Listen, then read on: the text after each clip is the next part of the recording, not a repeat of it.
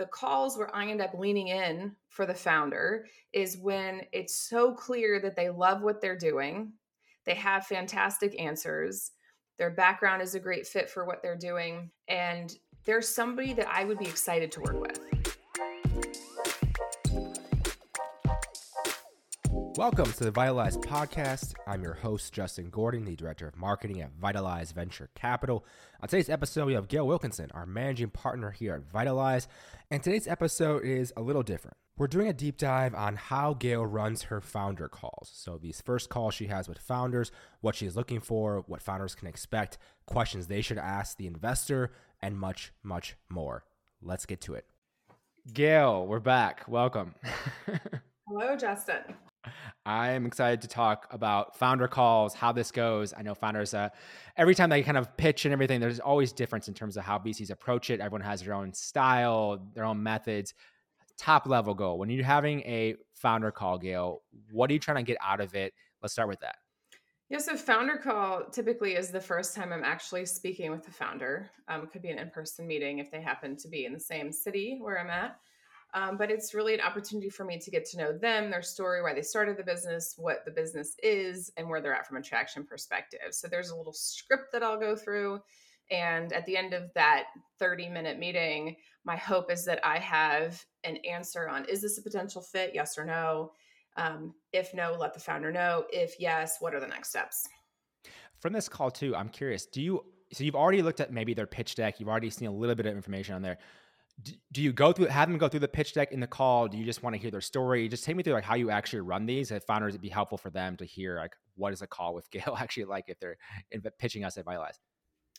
Well, one of my secrets is that I actually let the founder drive that. So at the beginning, I typically like to say, hi, so nice to meet you. And, I'd love to hear your story in your words, as well as why you started the business and what the business is. And I'm happy to share information about us at Vitalize upfront or at the end, whatever makes more sense for you. So some of the founders want to hear about us, and then they'll share their background, and I just ask questions. I think that typically is the best way to run an investor call because when I'm pitching to an LP, I want to know what that LP is looking for, because that helps me when I answer their questions to ensure I'm addressing the things that are most important to that limited partner. Same thing with founders. If they hear what Vitalize or a fund is looking for up front, they can tailor answers in the best way possible. And then, obviously at the end, we'll talk about process and next steps. So some founders want to walk through their deck. That's fine. I do like to see a product demo live, but I don't really need to see the deck because I typically have it up on my end and I'm going to that. I'm going to LinkedIn, some other sources, and obviously listening to the founder and asking questions during those calls.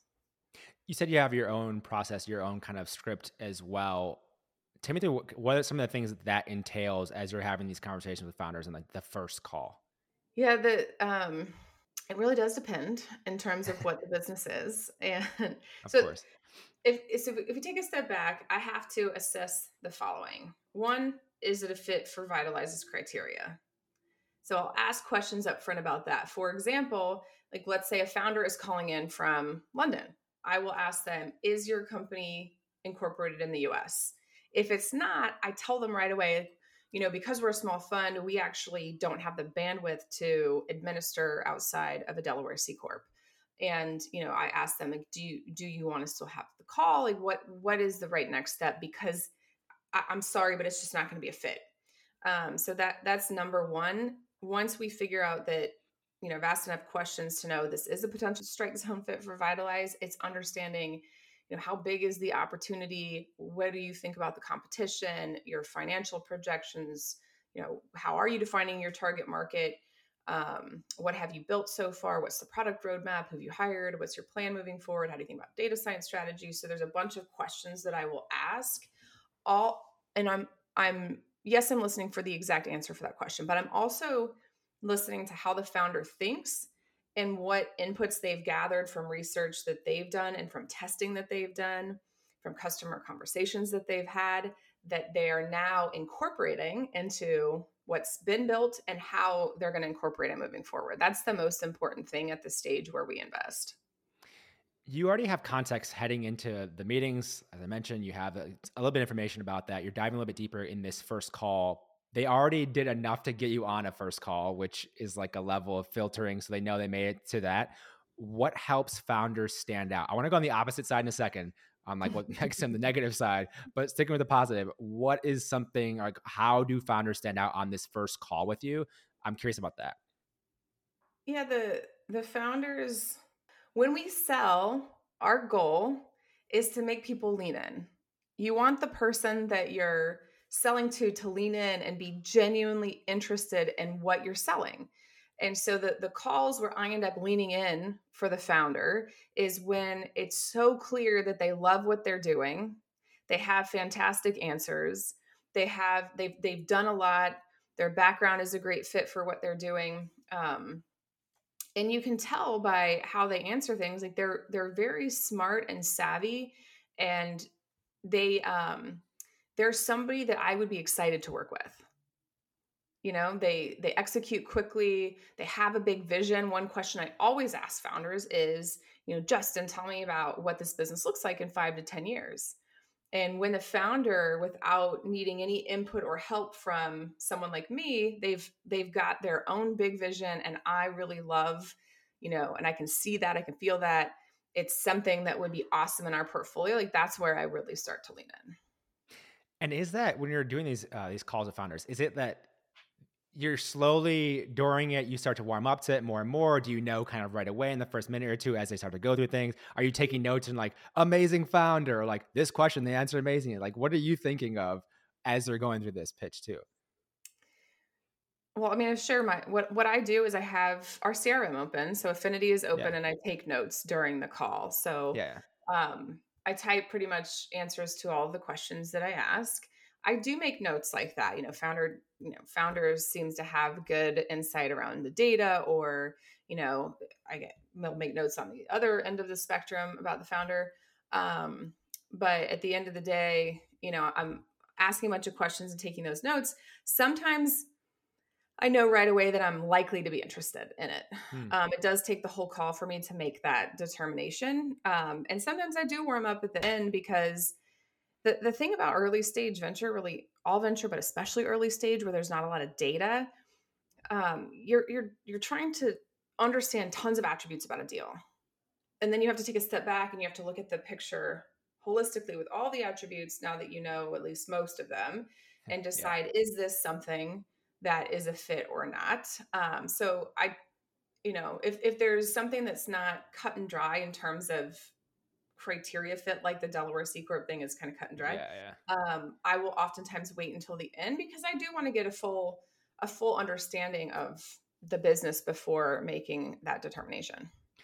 And you said the Delaware C Corp thing. So there's obviously things that are like, okay, this checks the box as a negative, or like we can't work with you because of these reasons. There's other things that are opposite end, positive. If these go right, this is helpful. What's the balance with that? I mean, just talk me through how you're thinking about that. Are you looking like, okay, red flag, red flag, red flag, sorry, pass? Is it more like I need these things to like make it a yes? Because it's so hard to even like think about that with these deals. I'm just curious on getting into the mindset of Gale and how you think about it as you're in this call with a founder. So my mindset is this: my job, my number one job in venture, is to do good deals. And taking that a step further, it has to match my thesis. It has to be good for my portfolio construction. There's a lot of nuance behind that. How much money do I have to deploy? How fast is stuff moving? But at the end of the day, I have to do good deals. And so my job on that first phone call is I have 30 minutes to assess, is this a potential fit? Yes or no? And, I would say every month our team is taking, let's say, 50 to 60 calls. And there are probably 10 to 15 times another person on our team will do a second call. And of the 50 to 60, there might be 5 that we do some form of diligence on. So just thinking about that, the percentages are low, because you're already 50 or 60 out of 500 that we saw. So you're in the top 10%. And then, the top maybe 15 to 20% goes to the next stage. And then it's even, you're getting down to the best, 0.5 to 1% of companies actually make it into diligence. So just remembering that you're looking for that match. It's a mutual fit on both the founder side and the investor side. And as I go through these calls, I know that my time is so valuable, and the investor or the founder's time is so valuable that the more that I can make that determination on the phone, the better. I only want to put founders to a second call or into diligence if I truly believe that right now making an investment is a good fit for our firm. And I'm very open and honest with founders about that. And if it's not a yes now, I tell them why. And founders have stayed in touch, and I have eventually invested in some of them. So getting to that end of the call, what the founder should be looking for is, is it a potential fit? If yes, what are next steps? If no, why? And, if maybe, what do I need to know to maybe make this something happen with this investor in the future? Is there a difference for you? Just take me through like the mindset of on the VC side of it, obviously we're investing at seed stage, but then you're also an angel investor as well. I've done a bunch of deals there.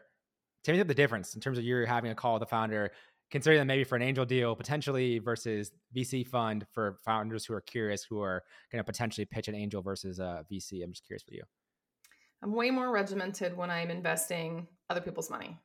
As a fund manager, I've got 25 to 30 at bats in this fund, and I am looking for 5 breakouts, and I'm looking for another 5 pretty good ones, and that together is going to 5x plus my fund. Like that's how my math works when I think about the model. And so if I don't think that you're potentially going to be in that group of 5, every single company that comes through our doors has to be a potential for those 5. So that is, that's why it's extremely difficult to get VC funding. Angel money is a little bit easier to access because, and I'm speaking personally for myself, but this does probably translate to others. Yeah. We can invest in what we love. So Justin comes to me with this really cool business, that I personally just love. And maybe I'll have one call with them and be like, yeah, I'm in for 5,000 or 10,000 or whatever it is. Because it's 1, a smaller amount of money, 2, it's my money. And I know that I can do whatever I want with that. And I don't have the repercussions as a fiduciary. I'm a fiduciary to my LP base. So I do think about it extremely differently. Now I do ask the same questions, competition and market size and future vision, et cetera, et cetera. But at the end of the day, I can make that final call a little bit looser as an angel. All right, I want to get into some red flags. We know there's the clear cutoffs of like Delaware C Corp, all that. And I also remember, I think I heard you on a call when I was there at one point, and the founder kept like cutting you off on things you were saying. Take me through some of the red flags of behavior, of things they say, of anything about the company you find out in the call that you're like, yeah, that's not good. It's a warning sign for us investing. All right, I'll start with behavioral stuff. Yeah. And remember, like investing is a relationship. So Justin and I are teammates. We have to like each other because we work so closely together. Same thing on the founder investor side. I have to like the portfolio of company founders. They should like me. We trust each other. We want to have a long-term relationship. And so there are some things that sometimes happen in these calls where I see patterns. One is that founders will keep talking. And that's really not a good thing, because when the founder keeps talking and can't stop after answering a question, it's not really back and forth. And I don't want that kind of a relationship with a founder. I want a founder that is looking for, they're sharing inputs with us. We're sharing thoughts with them. And it's this back and forth where, we're both helping each other. We're both working together. And when somebody is unable to kind of stop, it's a red flag. You mentioned the interrupting. I've had a number of founders do that where I'm trying to answer their question or to share a thought or to ask, to get a voice in, and they keep interrupting me. And, that's obviously not going to work. I can't do this as much on Zoom, but I used to love to meet teams together. So like, let's say you're co-founders, right? I want to meet you guys together in person if possible. And, I'm watching how they're interacting with each other. There was one time I passed on a deal where I actually, there were 4 team members together, so 2 founders and 2 other executives. And the way that one of the founders treated one of the other folks sitting in that room, I was just like, no, there's a red flag there. So I mean, I'm watching all that kind of stuff. I'm listening and I'm watching more than just what the answers to the questions are. So those are behavioral. I can walk through other kind of more like process stuff if helpful. I want to go through process stuff for sure, but on the behavior stuff, to that point, now we're in this virtual world, remote work, all this stuff. It's not in-person pitches really as much, if not much at all. Like, have you had to adjust and adapt that? Like, how have you then on that point? Because like it's hard to read that. I know people would talk about even taking people to restaurants and having like the restaurant owner mess up the order on purpose to see how they respond. Like you hear stories about that. Like you don't have that on Zoom. Like what are you gonna do? So there's nothing, not the same. So I'm curious on any changes from that and how you've approached it when you knew you had to go this Zoom world. I think the thing that most investors are doing now, if the meetings are only remote, is doing a lot more background checking. So calling references both on lists, so those are the ones that the founder gives the investor, but also going to LinkedIn and saying, okay, who do I know that knows that founder? And we reach out and we ask questions. We also try and reach out to all of the other investors who have touched the business. And this is where I think founders should really take note. You know, if another investor calls me and they ask me about a business, I'm going to give them an honest answer. And I have had other investors tell me too to not invest in companies, which I very much appreciate. I wish more investors were open and honest like that. But, you know, you should expect that that investor is going to call whoever they can find that it has interacted with you. Okay. Diving into the process side, process red flags as you're in these calls with founders. What are some things you have? There are a few reasons why I pass more often than anything else. One is that the valuation is too high or the founder is not raising enough money. If we unpack that a little bit, I, as an investor, am providing capital to the company, and I expect a certain percentage of ownership or equity for that capital invested. I'm usually investing alongside others. So that round of capital should typically at the early stage be somewhere between 15 and 25% of the founder's company from a post-money perspective. And, you know, I'm still, even in today's market, seeing some come in where the founders are trying to sell 10%. Unless they've had a huge exit before, so there's something very special about the business. They're on a really great trajectory. I'm going to question that for two reasons. I'm going to say one is probably priced too high, and so that's going to potentially impact your ability to get the right appreciation in your next round. So that's hurting me right off the bat. And two, are you raising enough money to hit your milestones? Because if you get caught in no person's land where you didn't hit the milestones you set out to hit, there's not a lot more bridge capital coming in.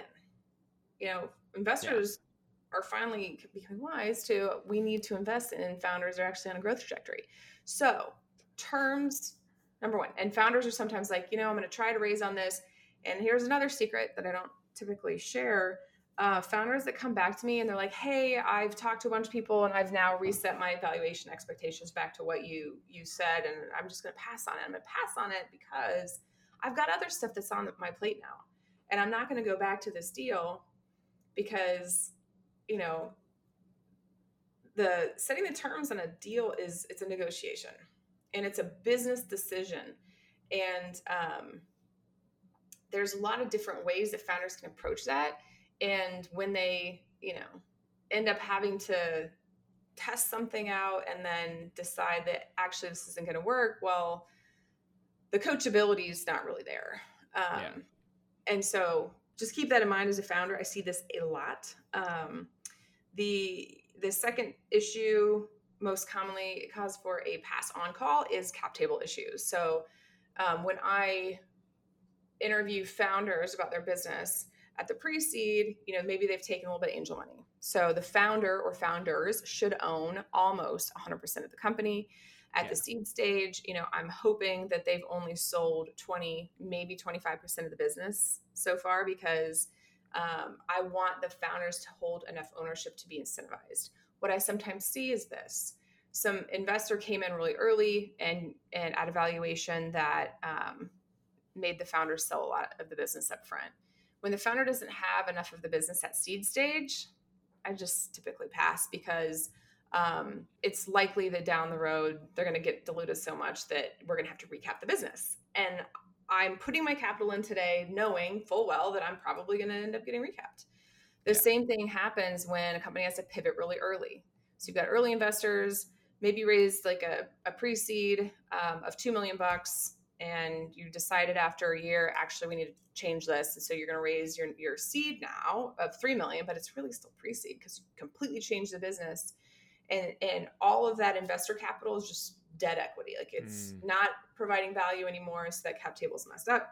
The final one on that is sometimes a co-founder leaves and they take with them more than 5 or 6%, which is kind of my cutoff for what is okay at this stage. I feel for founders when, they've worked with a studio or an investor where they had a co-founder issue and now they're sitting on cap table problems. And my advice to them is try and fix this now before you take seed money, because it's only going to get worse down the road. And, savvy seed investors are going to know that. So you're limited in terms of the kind of capital that you can raise. And then a couple other things that I'll just mention, like the mention of lawsuit, former, current, future, I'm out. I mean, I just can't do it. I also ask sometimes, if I remember to do this, if I'm on the first call, we do this on the second call. Are there any things that would come up in a reference check that would be a problem? And, I've found some things. For example, one time I looked at a real estate business and I had to pass because the founder had been a licensed real estate broker and lost their license for their behavior. And it's like, as a good fiduciary, I cannot move forward. So those are the types of things where I would say, unfortunately, that's just not fit. One follow-up to what you said, because I know founders are probably going to be curious about this. You mentioned like the 15 to 25% ownership in terms of what they're giving away of their company. What skews it either way on the 15 versus 25? Like factors maybe in that founders would be curious, like, especially if they're maybe a first-time founder, they're not sure what would skew that. Potentially, maybe that's part of it, being first-time founder. What would change that in terms of how much they give up for their company? It's a good question. And the one way to answer it is just go with 20% most of the time. That is what works well. Those who can sell less, so they're getting better terms as a founder. It's former exits. It is existing traction. So you've got early revenues and you're showing that there's real momentum. There's very, very clear signs of product market fit. Because a lot of times you don't really get to product market fit till after your Series A. And so at the very early stage, if you're already getting some of that momentum, maybe you are warranted in getting better economics. If this is not necessarily true typically of the software world, but there are other spaces where you might have IP. You could have partnerships already inked and signed as contracts where that that's worth a lot of money. You could have purchase orders from customers. You could have something, even if not revenue, that shows that this is going to be a fast moving opportunity. Those are all the things that help the founder get better economics. The founder may have to sell more of the company if it's a space where VCs typically don't like to invest, or if there is what investors call, quote, hair on the deal, which is not the greatest term, but it effectively means things that are potential red flags. And that investor is taking more risk. One example is, you had a co-founder, they left, they've got 10% of the business, and the investor knows a recap will probably come, so they're going to ask for a little bit more today. That's a great example of when you might have to sell more. Yeah, that makes sense. I want to wrap up this question. What should founders do to prepare for these calls? Because they're going into this, especially if they're a first-time founder, they may have no idea how these go. Obviously, you mentioned a bunch of things you're looking for and all this other stuff, but just curious, anything you suggest for founders preparing for calls with VCs as they're going through this process, anything that might be helpful for them too? When I meet with a limited partner, and for those that don't know, that's the person that invests in GPs, or the institution that invests in GPs. And I'm a GP, a general partner, a VC of a fund. So I go out and do the same thing the founders do, which is try and raise money. When I'm in those situations, I will Google the name of both the firm and the person that I'm meeting with.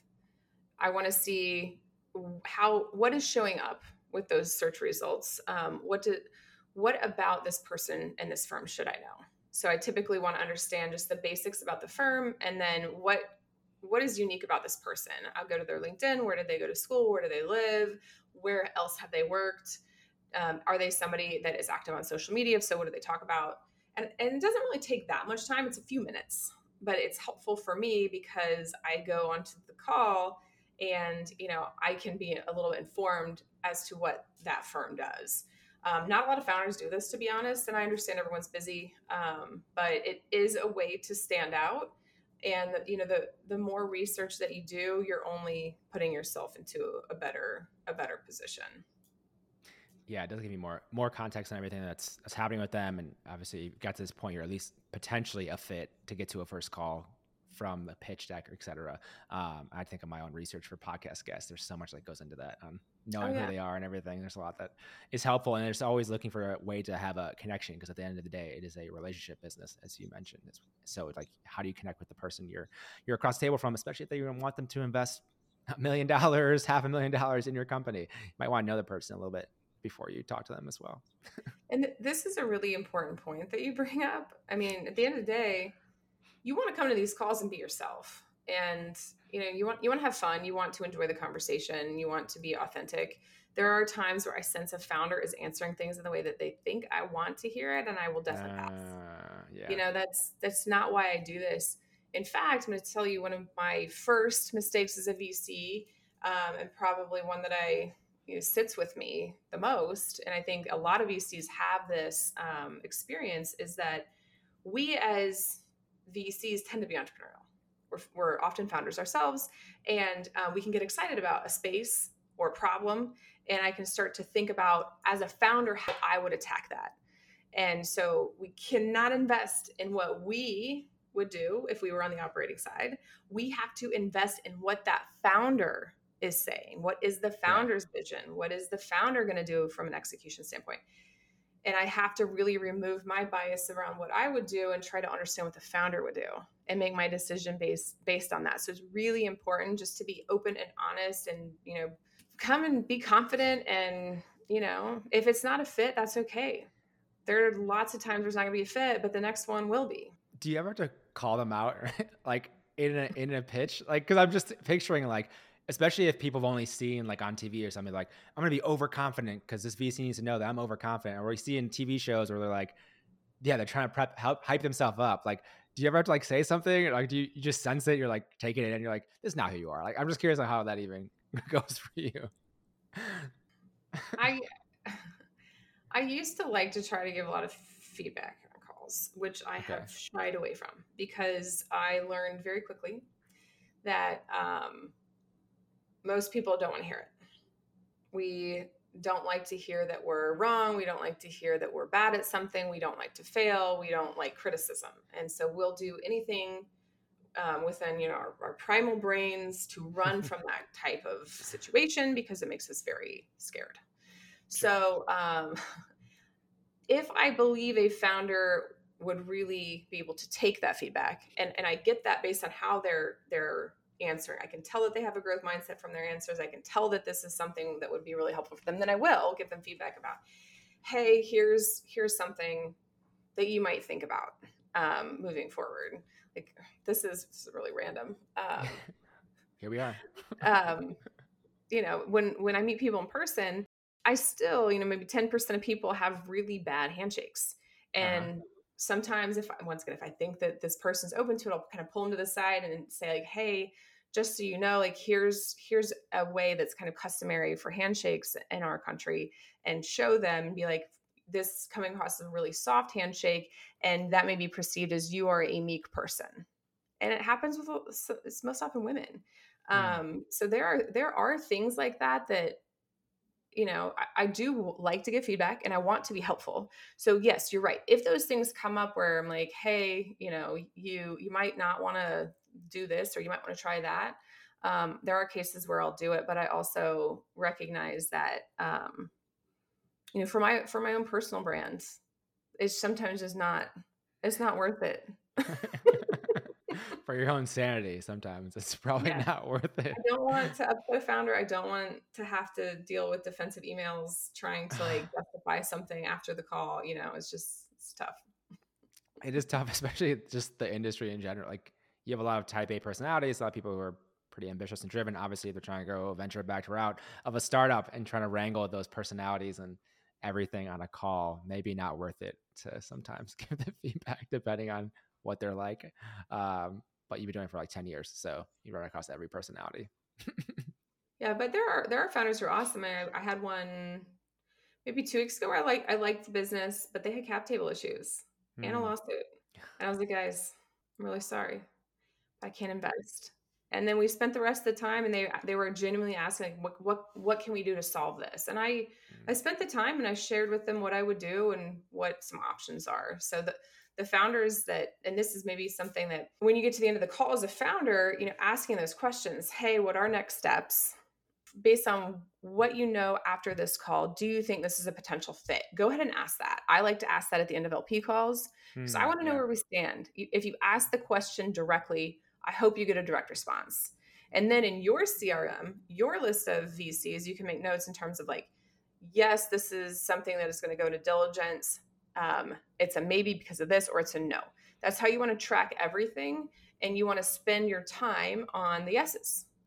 You don't want to spend any time on the no's, except for maybe updating them for the next round. And then the maybes, it really depends. Like you have to kind of triage where you're going to spend your time. So the questions that you ask at the end of every call are really important. Okay, wait, is there anything else for the founder side of it then that they should ask VCs? That they're on a call, they have this half hour with Gale, they're like, what should they be asking you? If I'm a founder, I'm asking the VC, what's your typical check size? Do you follow on? If so, how does that work?